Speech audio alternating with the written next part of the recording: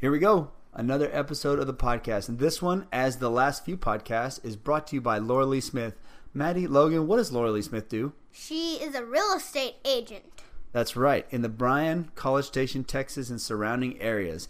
And did she find us our first home? Yes, she did. Well, together as a family, yes. That's right. Our family's first home and our first adventure begins thanks to Laura Lee finding us our dream home. So if you've ever thought about owning your first home, maybe selling a home and upgrading into a bigger one because your family's expanding or you need more room, or downsizing. That's right, because we needed to downsize, huh? Yeah, Kendra's moving out soon. Whatever your needs may be, Laura Lee can find them and take care of you. So, guys, how do you get a hold of Laura Lee? By calling this number, 979-218-2315. That again is 979-218-2315. All right. This episode is with Dr. Brian Watts of College Station Physical Therapy and Performance. And he did a half marathon, traveled to Israel, and then started his own business shortly before that. You get to see all of the different things and struggles that you go through in starting your own business and doing these sort of new adventures. But as he puts it, pull the trigger and ride the bullet. And I love that so much. I want to keep that around. The reason this podcast is a little bit delayed is because I ended up getting a really bad sinus infection afterwards and couldn't do the intro. And you can tell in this podcast that I'm not talking too well because I'm very stuffy. But Brian sounds great, and that's all we need because he's the star of the show. So please, without any further ado, welcome Dr. Brian Watts. And we're live. We're recording live. All right, what's up? Thanks for doing this, Brian. Yeah, no problem. That's awesome. Yeah. I want to just dive right into the marathon, or the Ironman that you just did. Half Ironman. Half Ironman on Galveston. Rainstorms, people yelling at you to stop. And I'll let you fill in that and tell that story. Well, I'll kind of start from the beginning, I guess. But it was Ironman Galveston, Ironman Texas, 70.3, half Ironman. And I've been training for 4.5 months. And a lot goes into the training if you haven't done it before. A lot of time away from your family, a lot of time dedicated to it. So everything kind of builds up to this one day. It's almost like you're planning for a wedding for months, sometimes a year, and then it's just one day. So you have all these things kind of building up to it. So there's different kinds of emotions, things that happen on the way, small injuries sometimes happen, or anyway, there's a huge build-up to like this one big day, and I actually didn't really think about that much until it happened, until I got to that day, and then the aftermath of it. Because when you're training for it, your head down, you're going, you're just putting everything you got into it, plus doing other things. You got a family, a business. But so it's 5 to 6 days a week of training for the last 4.5 months, except for a little 2-week break that I had when I went to Israel. Oh, you went to Israel in the middle of it. Yeah, it was kind of towards the beginning. But anyway, we can talk about that in a minute.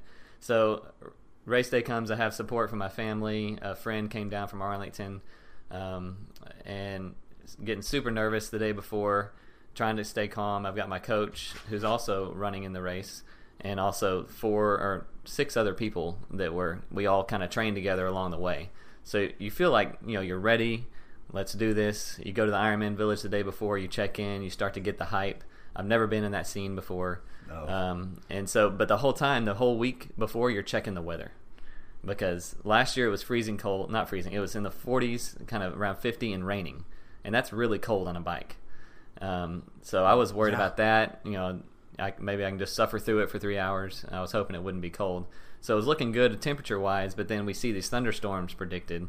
So at one point I realized there's nothing I can do about that. So stop worrying about the weather. Let Ironman do their job of either keeping it going or pulling the plug. I mean, if it's cold, right? Right. You got to go through or it. if it's raining, it's raining. Yeah, you just got to do it. Yeah, I mean, you're there to compete. Yeah. So, and I love to compete. And my wife told me, she's like, you just want to finish. And I'm trying to, make sure I don't overdo it because I have this competitive nature in me. So anyway, you get all the hype of the Ironman Village, checking in, go out to eat the night before, eat as much as you can. We went to a Mexican restaurant Had a lot of fun, and then you try to go to bed early. Then, this is a side story that I didn't even think about until just now. 1:20 a.m., I've got my alarm set for 4 because I've got to be up there about 5 to set up my stuff. My son, 6-year-old son, is screaming my name in the condo, yelling, "Daddy, Daddy, Daddy." He threw up Oh, no. all over his bed. Oh, So no. I get up and help my wife, and my mom is there too, and we clean it all up, and then they stay up with him, and I try to get back to sleep. Takes forever. So that I just tried to, when I got up in the morning, I just said, forget about that. It happened.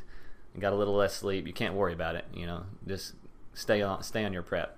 So anyway, I got there, did everything for transition. You set up the transition area. Your bike's already there. You've got your wetsuit, all the stuff for your bike, all the stuff for the run. And so you have to have it all set up by 6:45. The race starts at 7. That's when the waves would start. And then, so the whole time you're just trying to stay focused and not be nervous. And my coach is there. He's running the race with me. So that helped a lot, like not being super nervous. But you're still like got this tightness in your chest and about to jump in this cold water, Yeah. So we get to the point where we're ready to walk down. You got to walk it's a 10 to 15 minute walk to the swim start from the transition area, because you start down at one end of the bayou, come down, and you end right there by transition. And so we're walking down there. It's cloudy, overcast, and the rain wasn't predicted to come until about 11:30 or 12. And that was kind of in the back of our heads, but it's also like, it doesn't matter. You're just going to go until they say stop, or you can't go anymore. So the race starts. The swim was super hard, actually, because you're into the wind and into a current the first 300, 400 meters.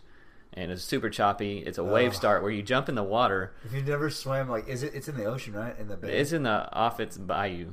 Yeah. So, yeah, it's salt water. Yeah. There was a huge wave kind of coming from a boat when I jumped in. And so you jump in and you sit. It's a from water start. So you jump in for 4 or 5 minutes, you're just floating. You're in a wetsuit in salt water, so it's not hard to tread. But there were like 150, 200, I don't know how many are in my age group right there, waiting to start floating in the water. We're all just surrounded by each other, same color cap, because it's coordinated by swim caps. And then the buzzer goes, and everyone starts swimming, and you're just like hitting each other with your elbows and kicking each other. And I heard that's what it was going to be like, but you can't prepare for that really until you do it. Yeah. And so also on top of that, it was into the wind, into a little bit of a current. That's tough. If Yeah. nobody's ever done that, like try to swim distance at least a little bit I mean, I've done it in open water, but not that far. yeah. But That's really hard. It can feel like you're going, like you'll swim, and you look up like, whoa, I haven't gone almost anywhere. Yeah. And then your goggles get a little foggy and you can't see that well. Yeah. It's hard not to make yourself panic at that point. Yeah, so that's a big deal for a lot of people in the swim, is getting through the mindset of not panicking in that open water when things start to happen that you didn't want to happen or plan for. Yeah. And I've always felt very comfortable in the water. I didn't I wasn't on a swim team growing up, except for when I was pretty young. But I've always felt very comfortable in like lake water, river water, doing a lot of wakeboarding and skiing when I was growing up. So that didn't bother me, like just swimming in that kind of water. It was really just the group swim, and then you start to get tired. So around the corner, you got a long back stretch, and about halfway through, I'd never swam this far in open water, so I was at least halfway through, I think. I started to feel a little bit dizzy or a little bit disoriented, and I wasn't sure why. I thought maybe it was just from turning constantly because I'm breathing every other stroke on the same side. The same side. Yeah. Yeah. And that's just what I do, and that's what I planned on doing. I didn't want to change that plan. And so you're allowed to stop and do breaststroke or just float. There's kayaks and there's buoys. You can grab onto them and wait and hold on to it, but I did not want to do that. Like I told myself at the beginning, I'm not going to stop and do that. And so I just slowed my cadence down a little bit, kind of gathered myself and my thoughts, and just kept on going a little bit slower. And then I felt fine all of a sudden. It was weird. Like I almost started to go into that panic mode a little bit, I think, which people talk about all the time, but I'd never had experienced it. Water's scary. Yeah, water is. You can't see in this water either. This is Yeah. salt water. It's dark. The wind's blowing. The current's probably going against you anyway. Well, as at that well. point, I was going with it, Okay, that point's. and you could okay. tell a difference. And Oh, yeah. also, the sun started to peek out. Like every time I breathed to the left, I saw the sun, and it made me really happy. Oh, that's nice. It's crazy that you said that about like it's tough, and you start like almost panic, and then all of a sudden it's just like, oh, I'm fine. Yeah, it Oh, was it's good. because I You can hear you can tell your mind to do that. yeah, Just- I hear ultramarathon runners talk about that all the time. Like there's like that runner's high or whatever. You run so long, and it's tough. You're like thinking about your legs hurting. You're thinking about your body hurting. This is dumb. Why am I doing this? I should just stop right now. Everything hurts, and then all of a sudden, if you just keep pushing through that little part right there, that real tough part where it gets real heavy, all of a sudden it gets like, oh, I feel okay now. Yeah, it's a real second wind. I mean, it's a real thing happens. So that even happened early on in the race. This is only the first 1.2 miles, which I did it in 40 minutes. So this is very early in the race. And anyway, so I got through that, got into transition, got on the bike, still just overcast, and the wind was starting to pick up a little bit. And I knew going out on the bike that it was going to be downwind, kind of a down and cross. So you're going to cruise going out. And you don't want to waste all your energy just like flying. So I tried to take it easy a little bit going out because I was able to maintain a pretty good pace around like 21 miles an hour going out. Because I knew coming back in, I needed to stay in the aero position a lot more, down on the aero bars, and it's going to be into that wind, so I'm going to drop at least 5 miles an hour. And that's exactly what happened. And kind of the same things happened with my legs and I never got out of breath on the bike because it's a flat bike, no hills. Oh, that's nice. Yeah, and I've trained enough to where I'm just aerobic the whole time. Hills on a bike are... Oh, yeah, that'll get you out of breath. Running uphill, riding a bike uphill. I think riding a bike uphill is probably tougher. Yeah. I mean, obviously downhill's easier, but... Yeah, but I mean, if you the goal is to get to the top and it evens out eventually. Yeah, but flat's this is nice. just flat. It was nice, definitely. But one thing I want to say on the bike that I did not really think about necessarily when I was training was bike crashes or bike accidents. I did not have one, but within the first, it was before the 5 mile mark. We're kind of going through Moody Gardens like neighborhood area, and then we come out to the Seawall Road or San Luis bypass. Yeah. And so you're on that the rest of the time. So we came out at that like right where our condo was, and that's nice. where my family was. And I turned the corner, going down, and there's cars all stopped. And I passed this guy, and he is on the ground. He's a cyclist. His bike is under the front of a Tahoe. He was hit by a car. Somehow, like either the wind blew him out into the lane or the car just messed up. I mean, it's coned off. One lane is coned off for us. But there were a lot of riders. Like, it's not easy to pass people sometimes. I mean, it gets a little bit crowded. Think maybe he took a chance? I have no idea what happened. I don't think it was his fault getting hit by the car. I mean, I don't know for sure. I really don't know the circumstance. But this guy's covered in blood all over his head, and he's getting put on a stretcher.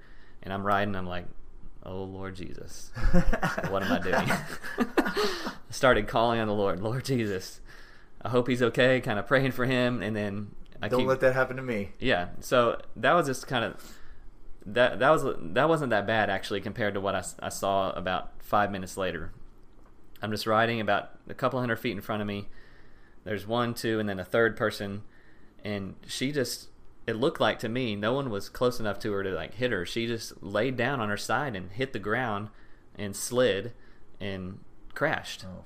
And so I was close enough to where I hit my brakes to slow down. You can't slow down super fast when you're going 20. And I wasn't able to stop before I got to her. I was kind of stopping as I passed her, and I stopped, looked back, and when I passed her, she was not moving. She was unconscious.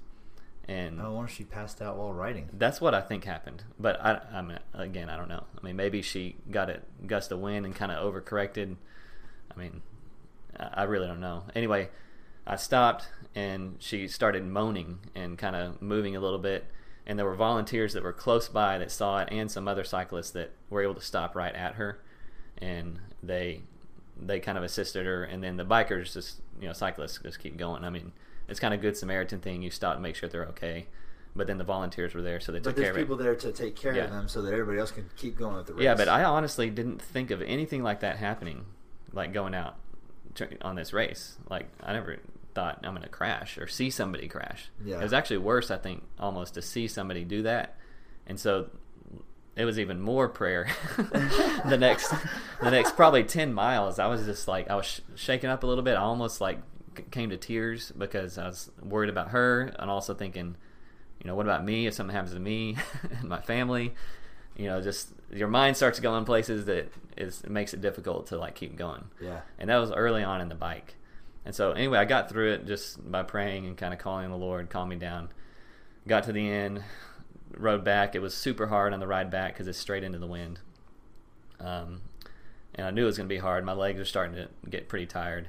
But by the time I got to the end, it started to sprinkle a little bit, and the wind was picking up a little, so you could kind of tell some thunderstorms may be coming, which they were coming. Like, Yeah. you pretty much knew in the back of your head it was going to hit at some point.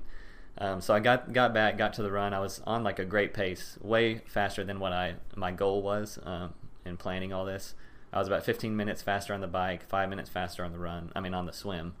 And I was feeling pretty good. Like I felt like I could crush the run. And so the first 4 miles, it's a three loop run all through Moody Gardens. And so there's a lot of like back and forth traffic of all these runners. I didn't even know it was going to be this crowded, but it's kind of cool. Like in one sense, I mean, you're so close quarters and running everywhere. But in another sense, it was like, I wish I could just like go out and then back and be done, not do the same loop 3 times. Yeah. So anyway, I got through the first loop at a pretty good pace, like faster than what I'd planned. And the second loop was getting a little bit harder. Then all of a sudden, the sky just opened up and it starts pouring down rain, and it's going straight sideways because the wind's blowing at least 30 miles an hour. Yeah, it was a violent storm. Yeah, and I saw videos later of the palm trees just blowing, but I couldn't see. Like I had a running hat on, and it's raining so hard you can't look up. It hurt your eyes, and then the water was hitting you in the face, and it stung. Like it felt like pellets hitting you. And so you're kind of going into the wind, with the wind, and then pretty quick after that, you could tell something was going on with the race. Like maybe they were trying to get people off the course. Maybe not, because you stopped seeing people coming from the other direction. But I'm running with a group. I mean, it's crowds the whole time. It's like a constant stream of people, like a river. And so you're just kind of going with the flow. You're passing people, sometimes people passing you, kind of going back and forth. And so you just keep going. You start running through puddles, like huge puddles, up to your ankles and higher. And you just pick up your feet and keep running. The aid stations were empty. Like you come up to an aid station, it's just water cups on tables, and we have no idea where everybody else, where the volunteers went. See you later, guys. Yeah, they had to seek shelter. I mean, it was dangerous. Yeah. But when you're on in that moment, you don't want to stop. Like you've trained for this for 4.5 months. You want to keep going until it's over. I mean, until you get to the end, and you want to cross that finish line. Like that is the goal. Imagine yourself crossing it and then doing it. And so halfway through the second lap, I got back to this parking garage, and they had stopped people going the other way, and they were telling them to get in the garage. And then some people were trying to keep running, and people were like, no, you can't go anymore. And they were like, I'm going anyway. So people kept going the other way, and then the rest of the crowd, the direction I was going, still kind of kept going through the course. So I just followed them through, and then we got like 150 yards from the finish line, which I still had another loop, so another 4-mile loop. But some people were on their last loop that I was with. Yeah. And so they like know the finish line's right around the corner, and they've like basically got the pathway blocked. It said go into this tent, which was like the merchandise tent, the huge white tent that was set up in the village. Yeah. And a lot of them were like yelling like, no, I'm not stopping. And they were like, there's nobody at the finish line. I mean, you can, I guess whatever, they're not going to stop you. So some people went ahead and finished. So they have it on their watches. It's unofficial. The clock had stopped probably 30 minutes ago. We just didn't know it. We just kept running. But I mean, at that point, you just want to like CrossFit. It's more of like for you, right, than anybody else. Yeah, that's how I definitely. This far, 4 months of training, mm-hmm. and some people maybe more. Right. And it's my first one. You're like 4 miles away from finishing. Mm-hmm. That's it. Just 4 miles. I got that. Oh yeah, I was gonna finish. I was gonna have a good strong third loop. I think. Like I felt. I slowed down a little bit in the second just to recover a little. Yeah. And then I was just going to kick it in, for 4 miles. And then no dice. Yeah. So we stopped in the tent, and no one knew what was going on. Like, we were just standing around. There were pizza boxes, so we started eating some pizza, getting some water. It was like we treated it as an aid station. We thought maybe they'd let us go back out on the course. Like, it was utter chaos. Like, no one knew what was going on. I was worried about my wife. She had taken the kids back to the condo and come back up there, so she was by herself. and apparently she had taken shelter, in one of the pyramids there. But we didn't know what was going on for a good 30 minutes. And then finally someone comes in and says it's canceled. And so people, mixed emotions, are upset because they were so close to finishing. Yeah. But now, kind of looking back on it 2 days later, or 3 days later now, I have a different perspective. I don't feel like I got gypped in any way, like that my training wasn't worth it because it got cut short. That 4 miles for me. For some people, it was more. Yeah. Or some people, it was 150 yards. So it doesn't matter, honestly. The way you should look at this is you completed the race until they said to stop. So race day can be different for various reasons. A lot of times it's weather, which is totally out of your control. Yeah. And they're going to keep your safety in mind. 100%. Although at times, like the way they weren't able to communicate with us halfway out on the course. I did not feel safe. Yeah. Well, at that point, like that's got to be really hard. There's no way of you you'd have to have a lot of people braving that storm to be like, hey guys, when y'all get up there, go ahead and pull in the tent. Right. There's no tent where you're running, right? No, there was nowhere to take shelter. Yeah. So you're kind of out in the middle of. We're 2.5 miles away, and there was a parking garage at one point, but you're still away from the finish line and where everybody is. So eventually, all those people just jogged back. Yeah. Even though they hadn't even finished the course, they just got back on the course going back and jogged back. But to look at it as you finished the race that was completed that day. At the time, it finished at whatever time, 12:51. I don't know exactly what time they actually called it and cut off the monitoring, the GPS and the clock and all that. But that was the cutoff time, and you finished it. You didn't quit. So, I completed my first half Ironman. Even though it wasn't 70.3 miles, I completed what the race was that day. So, and that's how I feel now, and it feels great. Like I'm ready to do another one. I was about to ask, are you going to do another one? I already signed up. Oh, that's awesome. So yesterday I signed up for Ironman Waco, which is another half. Oh, yeah. Okay, cool. And I plan on doing a full next year. Right on. So working Building on up to it. Yeah. Yeah. Yeah, my coach wants me to do one this year, but it's just not going to happen. Logistically, there's some things aren't lining up to happen. So I want to do it eventually, but I also want to do another half. And last year in Waco, they had to cancel the swim completely. And they just did a duathlon. Yeah, that's the one that my wife went to follow those people around. Yeah. Okay. Yeah, I think they canceled the whole swim part. Right, because it had been raining so much, the water's too high and the current was dangerous. So, yep. Things like that happen on race day, and you just go with it. And some people stay there and do it. Some just say, "I'm not doing this," and go home. Well, I think it's an important thing to be able to adapt to something like that and not let it bother you. That's a mental strength as well. Like, I almost think, I hate to say, like real competitors will not let something like that bother them.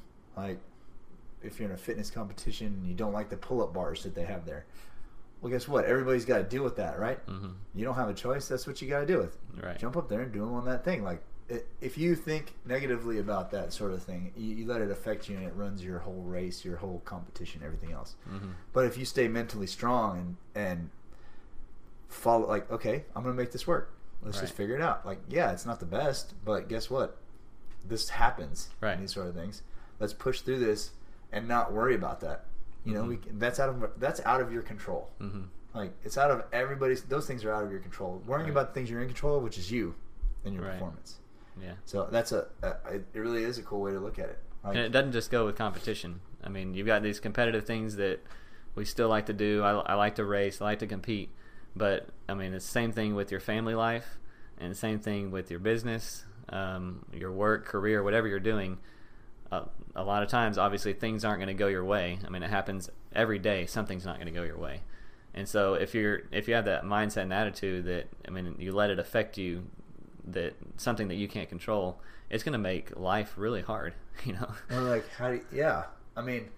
and how you deal with those adversity makes all the difference in your day, whether it's going to be up or down, whether it's going to be positive or negative. And sometimes you can't avoid the negative, but you can keep trying. Like, you can keep pushing through it. You can't. If you let it take over, it's just going to last and linger. I think it's very true. Like, in your personal life, and for sure in business, everything. There's going to be bumps in the road. Like, things are going to happen. It's not going to be as Kim would say, rainbows and unicorns all day long. Yeah.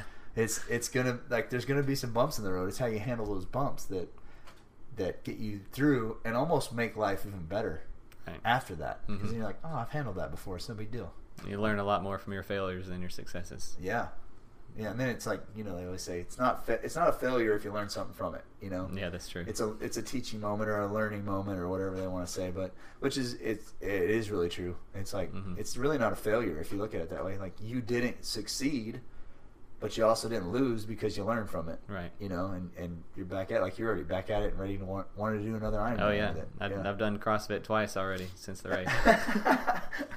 I wasn't that sore, actually. I think that I credit that to Darren Inslee at SoCo Athletics, the coach. He prepped us so well for that race that, I felt great during the whole race, pretty much, considering what we're doing. His experience probably is like... Oh yeah. He's done 9 full Ironmans. Yeah. And that's a handful of halves as well.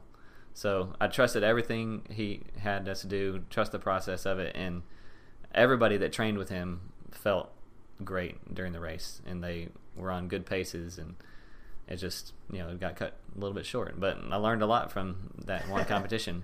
Yeah. That will extend for not even a bunch just, of different things. Yeah, just in life in general, like you were saying. Like, it actually taught you lessons in life. Yeah. Like, it's really... I think competition does that a lot for people, though. I think it's good to compete, to throw yourself out there in anything. Like, we can go ahead and get it. Your business is going to be the same sort of thing. Like, it's not an easy thing to want to start a business of your own. Right. That's not, like, all the weights on your shoulders. If this thing succeeds or fails, like, you're responsible for not only you, but if you hire employees, now you're responsible for them and their well-being and their lives. And that's a lot of pressure to have to start your own thing up. Right. And want to do something. So I guess you can explain a little bit about what you do. Yeah. And and how it all got started, like where it came from and all that. Okay. Yeah. So I started College Station Physical Therapy and Performance almost exactly 1 year ago. But I've been a physical therapist for before I started that, about 8 years. I lived in Mississippi for 7 years total for school, and worked there for 4 years. And then, so got a ton of experience working as a staff physical therapist, and was just kind of working, trying to build my way up, work my way up the totem pole to become a manager of a physical therapy clinic that was busy all the time, orthopedics and sports medicine. And that was kind of my thought, like, that's what I want to do, and I think I'd be happy with that. But turns out I wouldn't be. So, but I didn't realize that till later. We moved here 4.5 years ago, worked in the same kind of clinic where it's a super high volume, and it started weighing on me big time. Like, I was gone all day, treating a ton of patients. Like, I loved taking care of people, and I loved doing it in that setting and even the setting I'm doing now, but it got to the point where I was getting burned out. I'm not an anxious person, but I was becoming anxious. Wow, I can't even imagine you anxious. No, I was... I've seen you a handful of times now, like... Man, he's a chill dude. Yeah. Even one time I was like stretching a patient's shoulder or something, and there was a lot going on in the room, and I had like 3 or 4 people there at once, and I was trying to make sure, like, I also want people to be like so satisfied with their treatment from me and everything. So everyone in the room that's my patient's my responsibility, even though they may be with a tech or my PT assistant who also has a full schedule. That's the only way you can look at that in anything in life, I think. Especially if you want to be successful at that. You look at it as like, everybody in the room is my responsibility, whether they're with my tech or not. I should have trained them good, whatever it may be. Yeah, if something happens, it's not the tech's fault. It's my fault. Yeah. So anyway, there was this one time specifically, I came back home and told my wife about it because she actually wrote it down in a journal. I didn't know this till later. But that's awesome. Yeah, I think she did that so she could pray for me. My wife's awesome. She's like a prayer warrior. But anyway, I was stretching this patient's shoulder, a lot going on. It was kind of culminating to this, I think, and I started having like heart palpitations, and I've never had anything like that. And my chest kind of felt tight. I was like, what is happening right now? I kind of said this all to myself, and then so I was able to like kind of calm myself down and just kind of get through the day. And I told my wife about it, and she said, you were like having an anxiety attack. because she's had them before. Oh, so she's it's a little bit different. She gets a little anxious sometimes, but it's usually stuff like being on an airplane. It's not like just normal stuff. I mean, Yeah, like a it's fear kind of of something. it's kind of warranted. Yeah. But I mean, she's had that experience before. Yours is probably warranted too. Yeah, When you that's think true. about it. Oh yeah, it if you're was. not It happy, was. yeah, you're not happy and you're stressed out, and you deal with stress. Maybe like I deal with stress, where I don't really feel it all the time.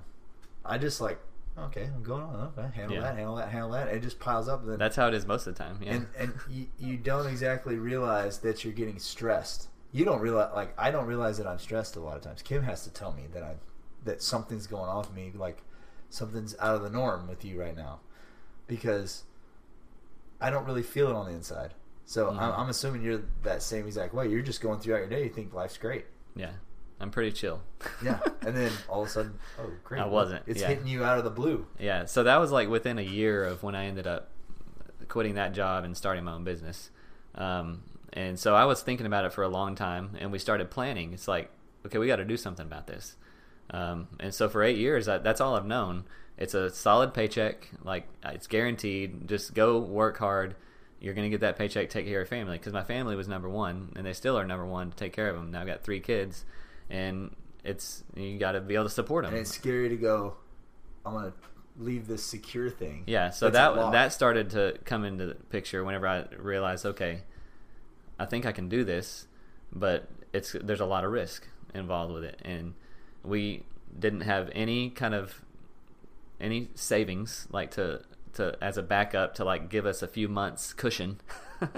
But we planned this out for a year. It's like I went to like a mastermind type meeting with this guy that trained me everything I needed to do to start this business, specifically the private pay PT clinic, because that's the way I decided I wanted to go, outside of insurance companies. Just take care of my patients the way I think they need to be taken care of and give a better service. And it's private pay or cash pay, whatever you want to call it. It's just not billed through the insurance company. So I decided I wanted to go that way. But it's not simple. You don't just like do it. You need some business experience. Yeah, how do you get people in your door? I mean, think about that. Yeah, okay. Am I just going to turn the key and then all of a sudden magically tons of injured people are just going to come walking through the door and like, I've got cash here, fix me. Yeah, so that's how it works in a physician-owned clinic where they're just feeding patients directly. Right. Of course, that's an in-network insurance-based where you have 2 or 3 people on the back end doing all the insurance billing, trying to get you paid. I can give people an example of this because when I broke my foot, I had surgery on it. I actually asked the question because I was very much in the mindset of I'm going to do all the rehab and I'm going to take the time to come back properly. I don't want anything to be out of place. Like, not only did I spend the money for surgery on this thing, but I also don't want my bones to be crooked. I want to be able to perform just as well after this thing as before. So if that means a little bit longer of a break, harder work, slow, that's what I'm going to do. This is not something that I took lightly like I do some other things. It was like I was serious about it. And so I'm following all his orders. But I asked him specifically, hey, what rehab? Do I go to rehab? Do you guys provide it? Do they take insurance? Can you suggest a place? And it was like shrug the shoulders and like, you're kind of on your own. The surgeon said that? Yeah, there's no, they kind of point you away, but they're like, well, it's like. I mean, They've done their job. Yeah, you can go check these places out. It honestly looks like they don't have an answer for you. Yeah.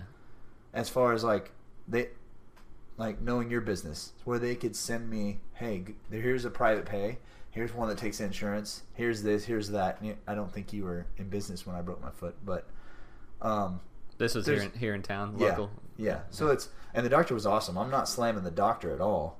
It was just a system of getting people through it and taking good care of someone like you who's active and competes. You've got to get back to a certain level. Yeah. That's what makes you happy. Well, I annoyed him. I was like, when can I do stuff? Like, what can I do and when can I do it? I need to know. Like, I need to know this plan. Like, I'm looking for some sort of outline to get me through it. And basically, the only thing was like, stay off of it for sure for this amount of weeks. Okay, I'm gonna do that. But now, what else? Like, what else can I do? It's like, I don't know. Mm-hmm. Like, I don't know what you. I can't. And part of it is he can't tell you go exercise with that boot on. So it was left up to me to go figure out what exercise I can do and modify things. And then I Googled stuff. All I did was I found Google stuff like rehab for my broken foot, the bones that I had. And I did those religiously before every single thing. Like as the stages progressed, I got out of the boot. I did those as they said on the internet. Like I was following these things that I found because that's all I knew. But Right. I didn't know who to trust, to go to, because I don't want to pay a ton of money to go to some physical therapist and it's not going to be any good. And I you didn't even have a recommendation. I had no recommendations. I had nothing to base it off of. Right. So I was like literally in the dark on it. Yeah. So that kind of brings up something that I've been hearing in discussions of the physical therapy world of why that kind of thing happens. Like, why is the healthcare system in the U.S. gotten to that point to where, physical therapy, for example, is just something that people don't even really know what it is. Because it hurts. Or what we can do. And they associate it with pain. Yeah, it's not pleasant. But you have like, thinking about, so for instance, if I hadn't done stuff with my foot, right? Well, let's say I have an Achilles injury. If I don't do things properly with that, those tendons don't heal back right. And so then it's stiff, isn't it? Like, yeah, well, if you have something like Achilles tendonitis, eventually, I had a phone consultation with somebody the other day. They had tendonitis, were having pain. They played basketball, tore their Achilles. So it's like warning signs were there, but he didn't have anybody to really talk to about it. What happens after that though? Like if they don't go to rehab for it? So he had surgery and he called me. He knew me, thankfully. Yeah. I've treated him before for other things. He also does CrossFit and plays soccer. So it's like right up my alley. And he's doing some rehab in network somewhere, but he was with a surgeon who feeds him straight to that PT. That's so good. There's groups of surgeons that set up PT clinics. They've it's a pretty good idea. Like these surgeons, they have their own physician-owned PT clinic where they feed all these patients for physical therapy because they know the importance of it.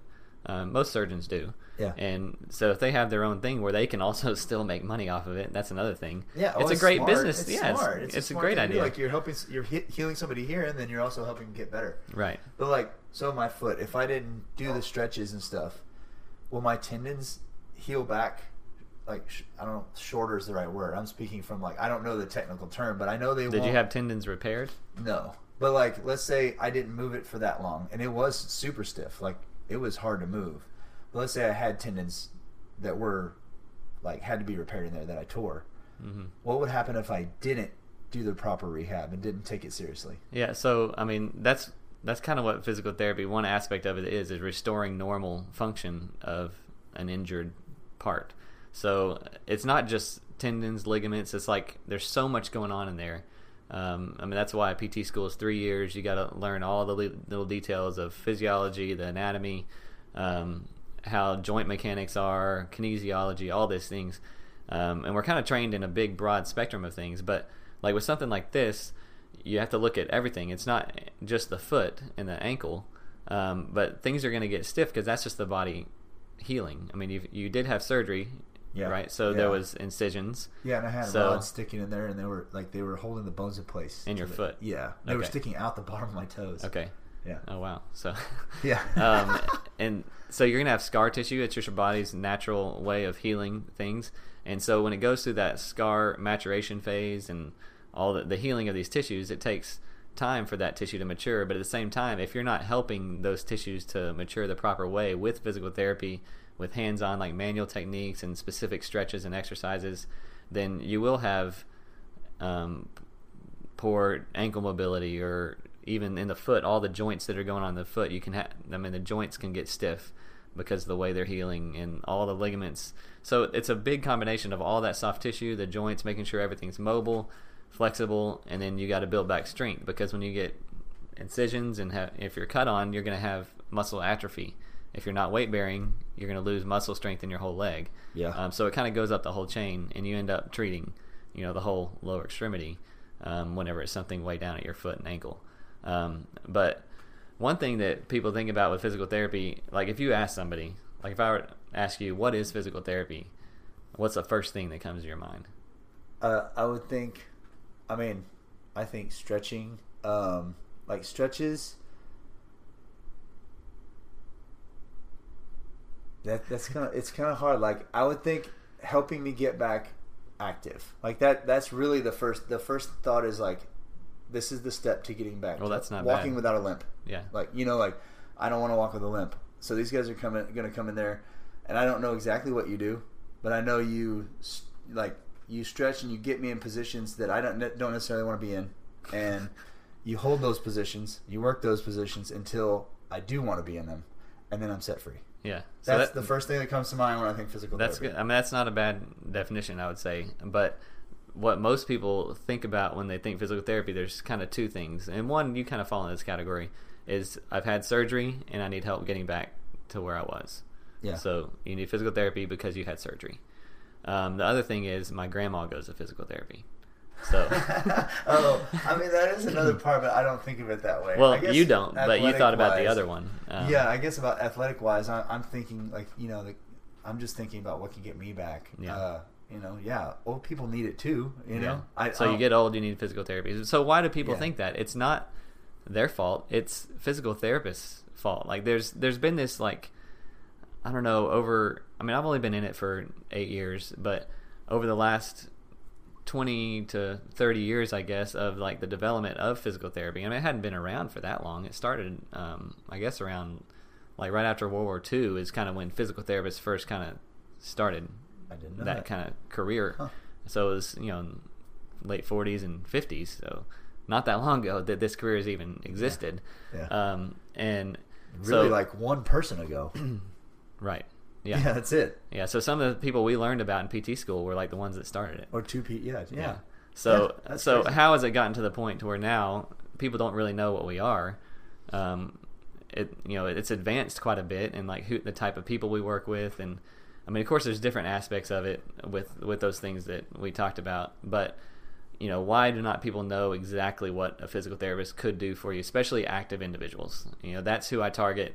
Active individuals 25 to 55 years old who care about their health, have a career, have a family, and they want to be healthy. They want to look good. They want to compete. They want to, be able to be around to play with their kids whenever they're young and when they get older. Throw them up in the air, whatever it is. Like that's the kind of person that I target specifically. So in order to do that, I need to educate that person of what I can do for them. It's not just do this stretch or rest it here, ice it, heat it. Everyone asks me, should I ice or heat? I don't use either. So it's like, I'm just, to them, I'm like way outside the box, and it's like, what are you talking about? No ice or heat. It was like, well, That's basically, the remedy, man. Basically the guy that came up with RICE, rest, ice, compression, elevation, Yeah. he reneged everything he said. Really? Yeah. I didn't know that. So that was recent that I heard that, and I don't know. I mean, there's got to be something to like cold therapy and hot therapy. Yes, it does There is something to do that something, that helps it heal, right? but it doesn't do exactly what we necessarily thought it did. Okay. The RICE stands for rest, ice, compression, and elevation. Yeah. So basically, they realized after 72 hours of like an acute ankle sprain, you're not going to get much out of RICE. Those things definitely help at the beginning. But now, within 48, 72 hours, you want to be doing different things, like restoring normal joint mechanics and all that, like right away. That quick, whenever so if I roll my ankle, You need and to it's start swollen and treatment the purple. day after. the day after, Yeah. like force that thing to move. Not necessarily force it to move. You need to work on helping your body to take care of that inflammatory process, because all the swelling is your body's trying to heal it. That's just a process that your body's going through to take care of that injury. So things we can do manual wise, like hands-on massage, or even using dry needling, something I do a lot, to an acute ankle sprain or an acute muscle strain, like you pull your hamstring doing a sprint drill or something. Or you feel a pull in your back when you're doing a heavy deadlift, or it towards the end of like a lot of deadlifts or something. If you wait to take care of those things more than a day or two, you start to kind of stiffen up and you kind of start to lose your normal joint mechanics. So we can, with hands-on techniques, we can restore those joint mechanics early on, and the sooner you do that, the faster you're going to recover. Now, this isn't like chiropractic stuff. This is different than that. This is outside massage and chiropractic and all that. Yeah. I mean, a lot of the stuff that we do overlap some with massage. I mean, I do soft tissue work, and well, there's no doubt that stuff is good for you. Oh yeah, like no doubt. Oh, massage.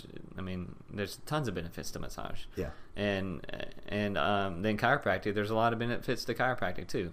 And depends on what chiropractor does. That's true. I only have one that I like, and you know him. Yeah. That's it. Outside of that, I'm not a fan of. I mean, there's only 2 in town that I would send people to. Okay, gotcha. And they're both basically the same. Well, we're on the same page here. They're sports chiropractors, and big difference. Yes, very big difference. It depends a lot on their training, because I think a lot of it is just the way chiropractic school is. It's the direction it kind of takes most chiropractors.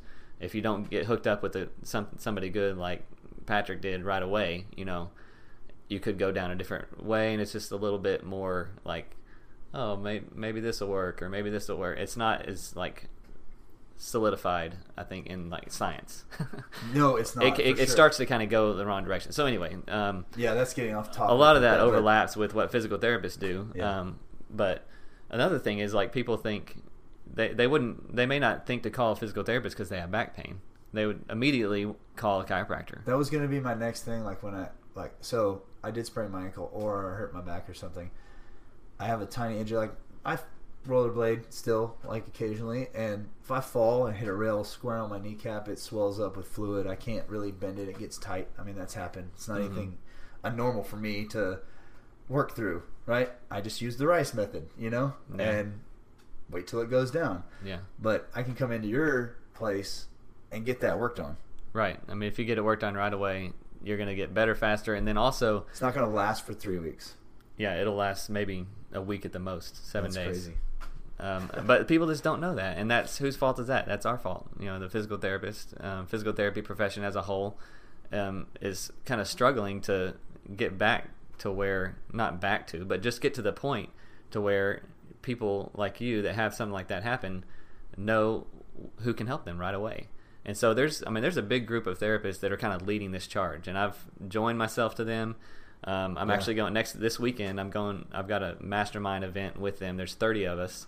They started like a year ago. There was only 6 in the mastermind, and they've grown. It's just this one guy or 2 people that started it, and they're just teaching people not only like the business side of it, which is actually mostly the business side, but how we can make people, the general public, especially in our own communities, aware of how much we can help them achieve what they want to achieve. And then it's not just old people. Oh no, I mean I still treat old people. When you said that though, and when I say old people, my wife would probably say I've got an 82-year-old patient right now. Yeah, well, I mean, they have the hip surgeries. Yeah, they have the knee replacements. That stuff's important for them to get rehab. Mm-hmm. So they've got to go to a physical therapist, right? So, but when you said that, it kind of rings a bell because my mom was trying to push me to go in some sort of like PT assistant or whatever, because she's like, you're good with people and you like doing this stuff and getting them better. And I mean, I was fascinated with it. I thought about it, like I looked into it. But with what my mom said is like, you're gonna help a lot of old people out. Like there are a lot of old people in this system, Mm-hmm. So now that you say that, I'm assuming that people outside, people like just walking around that may not be in the athletic competitive, in my little bubble, my tiny little bubble that I live in, because it is small. They might think that it's just old people that go there. Yeah. So something you mentioned earlier about like how do you get people to come into your door, the people that you want to work with. So that's the nice thing about starting a business. And really just building it the way you've wanted to do it, like all along. Like in the back of my head, this is kind of like what I imagined the whole time. I just didn't realize it was possible until I started going that direction and realizing, this is possible. And we decided, kind of back to what we talked about earlier, for a year we planned, made sure I was at least ready to start. I was in the community long enough for 4 years where I knew people, and there were people waiting once I kind of made that announcement, like I'm starting my business, about a month and a half before I actually did.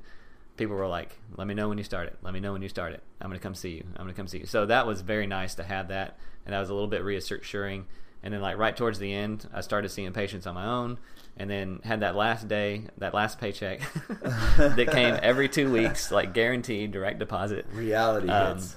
That stopped on February 23rd. That's my last day there, and it was literally like jumping off a cliff and building an airplane on your way down. Like, or some people say, pull the trigger, ride the bullet. Like, that's exactly what it's like. What it felt like. Like, in one sense, you like want things to happen fast, but you got to be patient with it.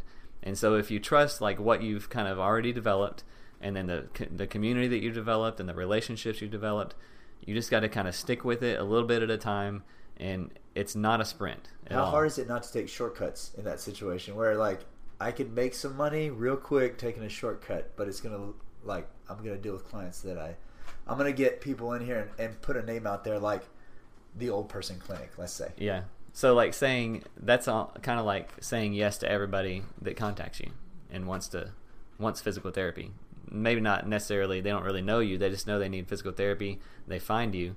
Yeah. It's very tempting, and I kind of did this a little at the beginning, honestly. Yeah. You want everybody to come in that called you because you need to make money. Yeah, you're excited. You're starting this new venture, man. Yeah. You're riding the bullet. Like and you still want to help everybody. Like, physical therapists, most of them would do what they do for free if they didn't have to pay for their, take care of their family. You go to these clinics and but they would do it all for free. But that's not feasible. You got to have, it's a business too. So you have the only that's way just to like keep the mindset. people you around, like you around, is to pay you to do it. Yeah, like, you can't support a family giving away your stuff for free all the time. Right. Yeah. So I kind of lost my train of thought there, but where was I going with that? Well, we were on like getting the right kind of people in your door, okay. And you took some. Saying yes to everybody. Yeah, saying yes to everybody. So that didn't last very long because I was in a different mastermind group with this guy in Austin who started a cash pay clinic about maybe 8 years ago. So he was vital. For the first year, I was meetings with him and a group every week. We were in a Facebook group together, and he was helping me every step of the way. Like, should I do this? Should I do this? How should I set this up? Setting up an LLC, tax ID, taxes, like everything that goes with a business. Even like getting patients. Especially getting, how are you going to get patients? I'm no longer depending on doctor referrals. So in Texas, if most people don't know this, we're one of the last 2 states that you have to have a referral for physical therapy from either a medical doctor, chiropractor, PA, podiatrist, nurse practitioner, or a dentist. So I can't just walk in and get therapy for something. Well, you could get an evaluation. But I could evaluate. Yeah, but after that, you can't go any further. Not legally in Texas. You have to go to somebody else. You don't have to go to them. There's ways to get referrals through verbal orders, or just if you have a friend or family member that is one of those things I mentioned. Yeah, a medical doctor, chiropractor, good friends. You still have to go through another. Right. So it's unfortunate because we can't be that primary care person for them, which is where PT is headed for sure. Because most states have it already. We're one of the last 2. Hopefully in 2019, this summer, it's going to be going through legislation again. Hopefully they can get through it. I hope so too. It'll pass. But the Texas Medical Association keeps pulling it. They're just cutting it off. Like they. So weird. A bunch of rich doctors that. Yeah, I don't even see why. Like most doctors realize, like medical doctors realize the benefit and the value of physical therapy. That's what I'm saying. But it's just kind of the bureaucracy of it. And you're not stealing their business. No, not at all. There is an abundance of people. First of all, like to be. Same thing with like chiropractors, massage therapists, other physical therapists. There are so many people out there, even just in a smaller, community like this. There's so many people that could use. How can you go to a chiropractor and then not go to a physical therapist? That's just how it's been for a long time. It's in my mind right now. Part of it is just the profession of physical therapy just hasn't been able to lobby and get those kind of laws put in place. It's crazy. Yeah, it really is. But one day it's gonna change soon, hopefully. Yeah. This year, if not this year, then within the next 2 years, because it comes up every 2 years. And when that change, that is going to completely change my business because I'm ready already. I'm already getting patients coming in, and I just have to find ways to get them referrals so they can call a friend or family member. My dad's also a physician, so I can get him on the phone and talk to them, have a phone consult with them, and he doesn't get anything for it. He just does it for me because he's an MD. Yeah. And I know him pretty well. Yeah. And I can also get verbal orders from medical doctors, some that I have relationships already with here in town. If that patient's already seen them, I just text the doctor and say, hey, they've seen you before, can we get a referral? And it's just verbal order, and then they fax it over. They actually send over an order. How long was it before you started seeing business pick up? Like, where you're like, oh man, this thing's gonna work? So initially, the first week I needed to see just some simple logistics about.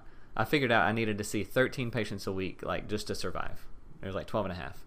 The first week I saw 18. Oh man, so you're Yeah. like starting off with some serious momentum there. Yeah, so the first month was awesome. Then it dropped off a little bit just because, you know what happened? All those people got better. Yeah. Because I was able to like help people so much more. It's just like they got better Yeah. so fast and like they loved it. But then you start building this Word of clientele. mouth. Word Yeah, of mouth. so you're building the web with the patients you have, starting to network in the community with massage therapists, chiropractors, other medical professionals, and gyms especially. That was like where I start seeing like, you know, that's where my clientele is located. They're on a soccer field or they're in a CrossFit gym or even, you know, other just normal gyms like Gold's or Yeah, whatever. just anywhere somebody's being active. Someone's active. Yeah. So it dropped off a little bit in the summer. It picked up big time. I was seeing over 20 a week, and then towards the end of the year, everyone kind of warned me like, you need to have a little saved up because December, like people just are doing other things. There's all kinds of other things going on. November, towards the end of November, December, it slowed down a lot. I was getting a little worried. I never dropped below that average of what I needed, and I've been able to keep my overhead low. But and then I made the decision to change from one mastermind group to another, and that completely changed my business in January because the people I joined up with now, they do performance-based physical therapy, so it's a little bit of a hybrid approach with strength and conditioning and physical therapy. A lot of them have a strength and conditioning background or CrossFit background, and so it's a different type of therapy. And plus, they've scaled their business from solo practitioner, which is what I am now, up to 2, 3, 4 therapists working for them, and they're able to provide an awesome job like for this therapist. And that's what I want to do. Like it's not just about growing the business so it'll be successful, make money, take good care of my family, and do whatever we want to do. It's about helping somebody else, even another physical therapist, have an awesome career and buy a house or whatever, you know. Yeah. Like be able to pay someone to do that. That's the ultimate goal. Maybe and one day move to a different state or whatever and open their own place. Right. Yeah. Or just have their own business. That'd be awesome if I was able to train them to where they can start their own thing. You Yeah. know? But to provide whatever they're looking for, I think that could potentially be more satisfying than even me being successful in business. It kind of goes to like you're wanting to help people, right? What I do all the time. That's Yeah. what you want to do. Like it's ingrained in you. You can tell like you're passionate about this business. You're passionate about what you do. You really want to help people out, and it kind of comes through in all walks of life with it. So if I'm going to see if Brian's genuine, I mean, you kind of just answered a little bit of the question there. Like I'm sitting across from you right now, and I see your face. It's like there was no like, yeah, so they can open their own business. Yeah, yeah, that's my reasoning. It was like heartfelt. Like that would be great. Like I know this feeling, and I think it would be awesome. I mean, I think they could open their business in this town. Yeah. Like, I mean, I even go even far to say that because without that abundance mindset, I mean, and that's how Michael Perkins is. He's the owner of a physical therapy clinic here, Inspire, and he has this awesome mindset of like, what can I do to help you? That's what he said to me whenever I was starting my own business. And he's a physical therapist. You don't get that very much. Yeah, he's the only one that has said that to me. Yeah. But that's the mindset you got to have. I mean, because there's so many people that we can help, and he realizes that, and I've realized that. So I mean, you've got to help each other. I mean, it's just going to hurt your business if you have a scarcity mindset. Anyway, another thing I wanted to. This will kind of segue into something else. Okay. I don't even know how long we've been going. We're at like 56 minutes. Okay, so so in January, whenever it was coming up to a year, end of February was a year of the business, and we struggled in December, and so I just realized I got to do something a little bit different to really jumpstart the growth again. Which part of it was just January. I mean, becoming the new year, things would kind of pick up, and I built up enough like of my web and my network for that to happen. And so, but I still, I needed to do something. So that's why I joined this other mastermind. They made like 3 little tweaks in my business, and I wasn't sure if I wanted to join it because it was expensive, very expensive every month. It was a monthly payment, and then we had this trip to Israel planned that me and my dad and my brother had been planning since I guess maybe October of 2018.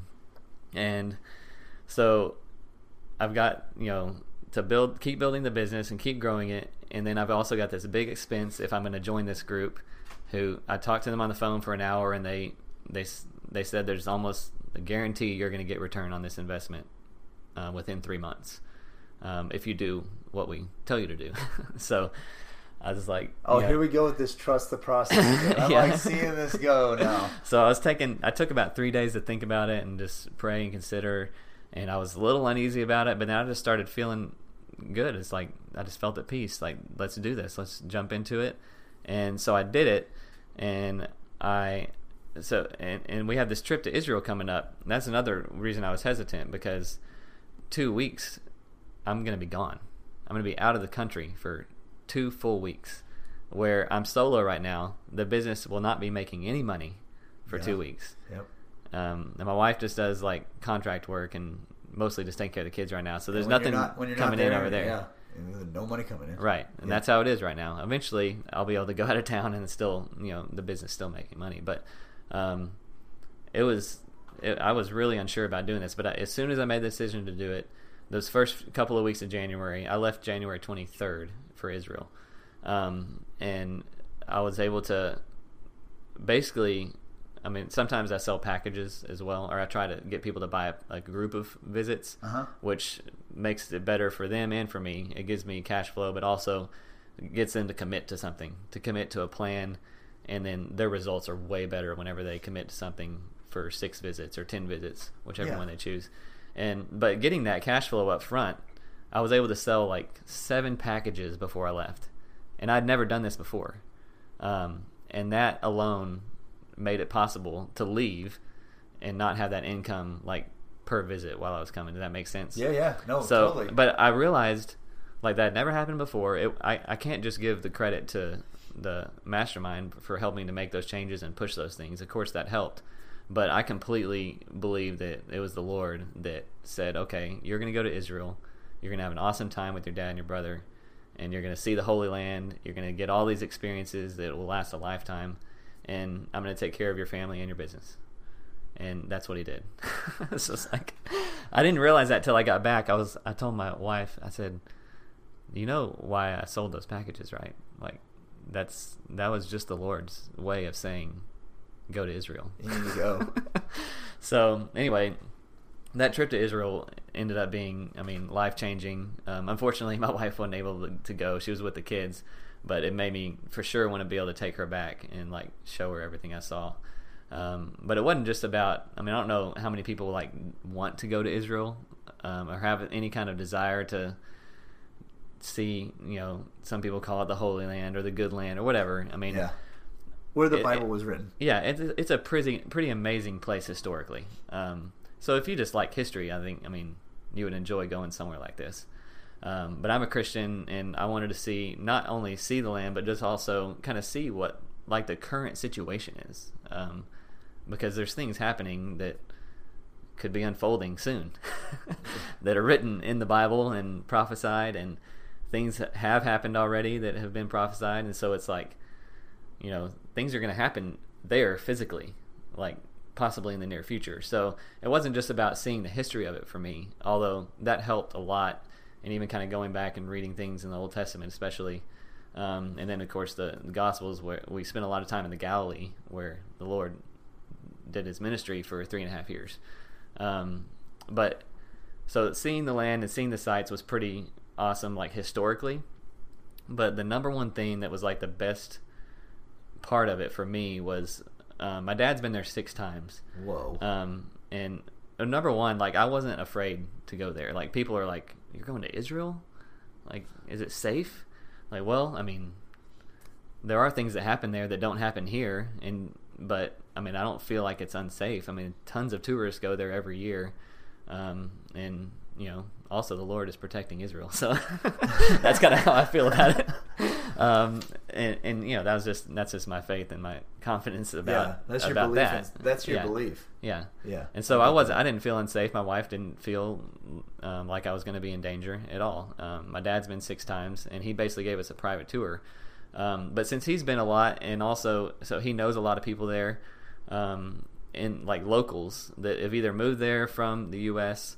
that are have Jewish heritage, and they're able to move. You can only move there if you have Jewish. Yeah.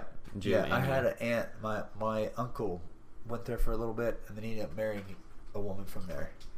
And so I got to talk to her, and we got to like get kind of like, I guess, a second hand stories. You know, if she's lived there, she's seen everything, and just some of the things that she was, you know, she would explain about Israel. Mm-hmm.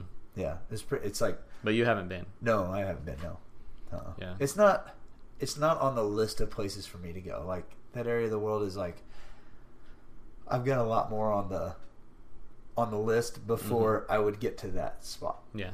And that's just personal things. Oh, yeah. Yeah, that's just like my personal wants and the places I want to see and my desires and stuff like that. I mean, it's not, and especially from what she said, it's not. She talks about it beautifully. Like she has the goods and the bads. Like she gives everything of everyday life to us.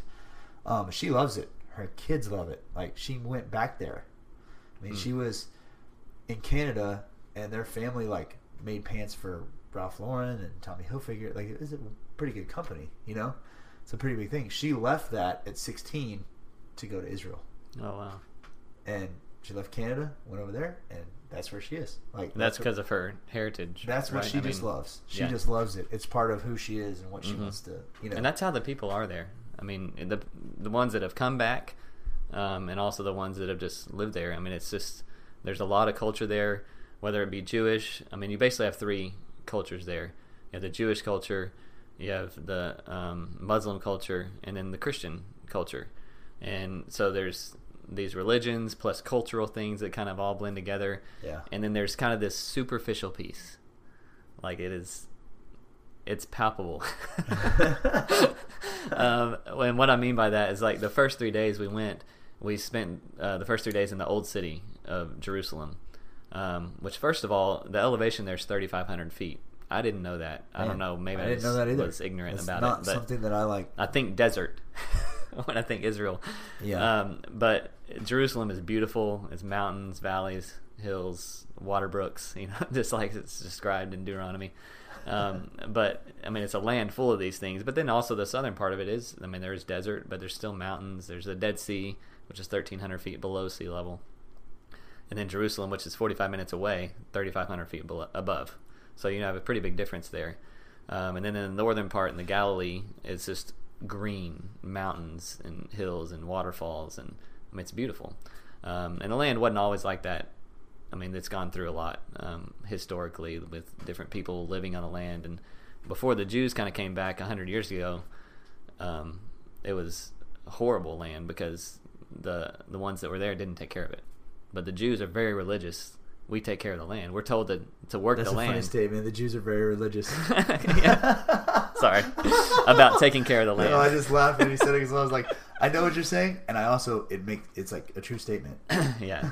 So you have all these different aspects that you don't realize till you get to see it. But in the old city of Jerusalem, it's surrounded by a wall. You have the Temple Mount there that's completely under control of the Muslims.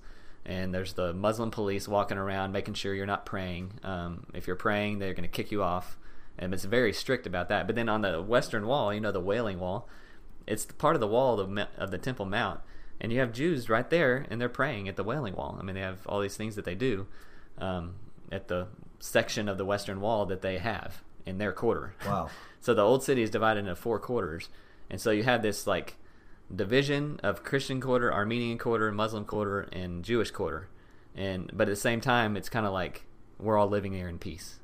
Yeah, That's what I mean by it. mingling. It's superficial. I mean, Yeah. there's some parts where you have the people the ones in the green outfits, the military for Israel Defense Force (IDF). And they've got their machine guns, and then you have the Wafa police in their black outfits. It's the Muslim police, and they're like sometimes side by side, or like there's roads inside the old city Well, at least that they color code are them touching. so you Yeah, can know where at least you're I could going. know. Yeah. I mean, that would make it really hard. Well, there was one time they didn't let us go through the Muslim quarter for some reason. We didn't know why. They just said you can't go this way. But I mean, I didn't see a lot of people that looked like me there. There wasn't a ton of Americans. I mean, Yeah. you see a lot of Russians there, and then also just all kinds of other nationalities visiting. that are visiting. Yeah, Yeah. I mean, it's such a popular spot for tourists, and that's how the old city is just flooded. But then you got people. I mean, you got a hardware store in the old city for people that live there. They live. I mean, there's 20,000 people that live in the Muslim Quarter or something like that. Some crazy number in this tiny area, and it's a pretty small area. You could walk around it, and basically, like around the perimeter, it may take like 45 minutes. Oh my gosh, that's a lot of people. But that's like within the big city of Jerusalem. Yeah. So just there alone, 3 days there, it was awesome. Just kind of seeing all those things and going on the Temple Mount, and just a lot of history there with the Bible. And then what's going to happen in the future. And there's the Mount of Olives. There's where they think that the Lord was buried, where he's crucified. All that happened like in that area. But then we go to all these other areas. Like we went down to Masada, right by the Dead Sea. You got to float in the Dead Sea. That's pretty cool. Yeah, you literally float like a buoy. Like it's like crazy. your life jacket. Yeah. You can't. I mean, I didn't go underwater because I didn't want it to get in my eyes. But I mean, if you try to go underwater, you can't stay underwater. You'll pop back up. And so you can basically like run in place, floating, like, and not even try to stay up. Like you're just buoyant. And so that's pretty cool. That experience of I've always wanted to float in the Dead Sea. Once when I heard of it, you scoop the bottom up, and it's not sand, it's salt. Like just all salt that it hasn't dissolved because it's so concentrated. So spending time there was fun. But then we went up to the Galilee. This is what I was going to say earlier. Like the real reason I think that I went, looking back on it, was getting to go with my dad, visiting these different cities, staying with people that actually live there, that have migrated there from the U.S., that have a Jewish background. They live in Tiberias, Netanya, which is a beach city. Netanya it's like you're in Southern California all of a sudden. I mean, that's what it felt like. Yeah, the people just didn't look like they were from there. But this beautiful Mediterranean Sea, palm trees, and beautiful weather. But then the Galilee is just mountains and winding roads, and you have the Sea of Galilee, the Golan Heights. But one thing we got to do when we were there, because my dad's been there several times, he's met people, and he knows Christians that are meeting in different homes. And so we went to a home meeting of a group of Arab-speaking Christians. This is in a Muslim village, or an Arab. They call them Arab villages. Not everybody there is Muslim, obviously. Yeah. But it's an Arab village where there's Christians meeting inside a home, and they were speaking Arabic. Like most of the time, we were kind of getting some translation. We were singing in Arabic, we were learning little things, and simple things to say and sing in Arabic. But everybody just loved singing to the Lord. And then we had some prayer. We had dinner so we had a meeting first at like 6:30 or 7, and then at like 8:30 we have dinner. After that, this huge feast where people brought food. The host also cooked some food, but we probably had over 20 people in the room, and they're just meeting there as Christians in a little Arab village called Pekin, in the middle of Israel, in the middle of the Galilee. And so to see that. And to feel the same way I do when I'm meeting in a home here in College Station, Texas. Yeah. I realize, for me, I mean, there's one body in this universe, and it's being expressed in cities all over the earth. So like that alone, it wasn't just seeing the sights for me. I mean, although that was awesome, and I want to take my wife to do it for sure. We did a lot of hiking, but like getting into a home and actually experiencing singing and prayer with other Christians in that city, where there's so much going on, so much history of what's happened there in the past, 5,000 years, whatever. That's what I took away from that trip the most, for sure. So, I mean, I can't wait to go back, take my wife to show everything. I don't want to take my kids. I just think that, I mean, not for safety or anything, but maybe when they're my age. Yeah. Like my dad did. My dad took me and my brother. And that was another thing, getting to do this with them. It's your family. It's been 20 years since we've been on a trip like that. So yeah. Well, maybe a little less than that. Well, it's like, listen to your story all the way around, from the Ironman to opening up your own clinic to your passions. Like, what have you? It's really, I liked hearing your philosophy on things, and you would have never done an Ironman if you just didn't take that leap, right? It's your first one. It's a scary thing. Yeah. That's a lot of, if you read it on paper, it's scary. Mm-hmm. But okay, like you said, shoot the gun, ride the bullet. Let's do this. You've got a secure, safe place, a 2-week paycheck. Your family's doing great. Hold on a second. I really want to try this. let's throw caution in the wind here. Let's take a leap. Like, whatever I believe in, I'm going for that.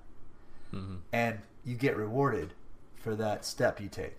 Same thing with this. Like, you don't know if you should go. You know how are you going to, like, money's not going to be coming in. You just start this business. You've got an Ironman coming up now that you've Right. just decided to go for. I swam in the Dead Sea. Yeah. But I mean, again, you said, I believe in this. I'm throwing caution in the wind. Yeah. And yeah, that mastermind thing did something, but you still have to take that step. It's still not something that's easy to do. And you do that. So I see like a path of you believe something in your heart, like wholeheartedly, and you take action on that belief. Mm-hmm. And that always seems to come back. And I love hearing stories like that. I just love it. Like, fires me up and gets me ready to go do something good. Like, I want to do something good in the world now. Yeah. Like, you know, it's inspirational. It really is. Like, hey man, you can do it. Yeah. You know? Yeah, the more I talked about it, like, the more I realized, like, I mean, that's just kind of who I am and what I've kind of become, you know, as I've matured and grown up. It's just, I mean, that's how I do it. And that's not me. It's just how I've been kind of transformed by the Lord, you know, to do these things and have faith, you know, to do it. I like it, man. Well, thanks for doing this, Brian. Yeah, no problem. It's a lot of fun. To do it again. Do you want to plug anything before we start? Like your College Station Physical Therapy, where they can find you? Yeah, sure. Our website is just collegestationpt.com. We have a lot of information on there, some questions if you have questions. But on our Facebook page, it's just College Station Physical Therapy and Performance. You can look us up there, follow us, like us. And also on Instagram, it's just Brian Watts PT, BrianWatts PT. You can follow me there. I put business stuff, family stuff on there, kind of everything. Daily challenges, Ironman stuff. Well, I haven't put any post up yet. I'm kind of soaking it all in. But yeah, this is how you can contact me or the business. All right. Yeah. Cool. Thanks, Awesome. Brian. No problem.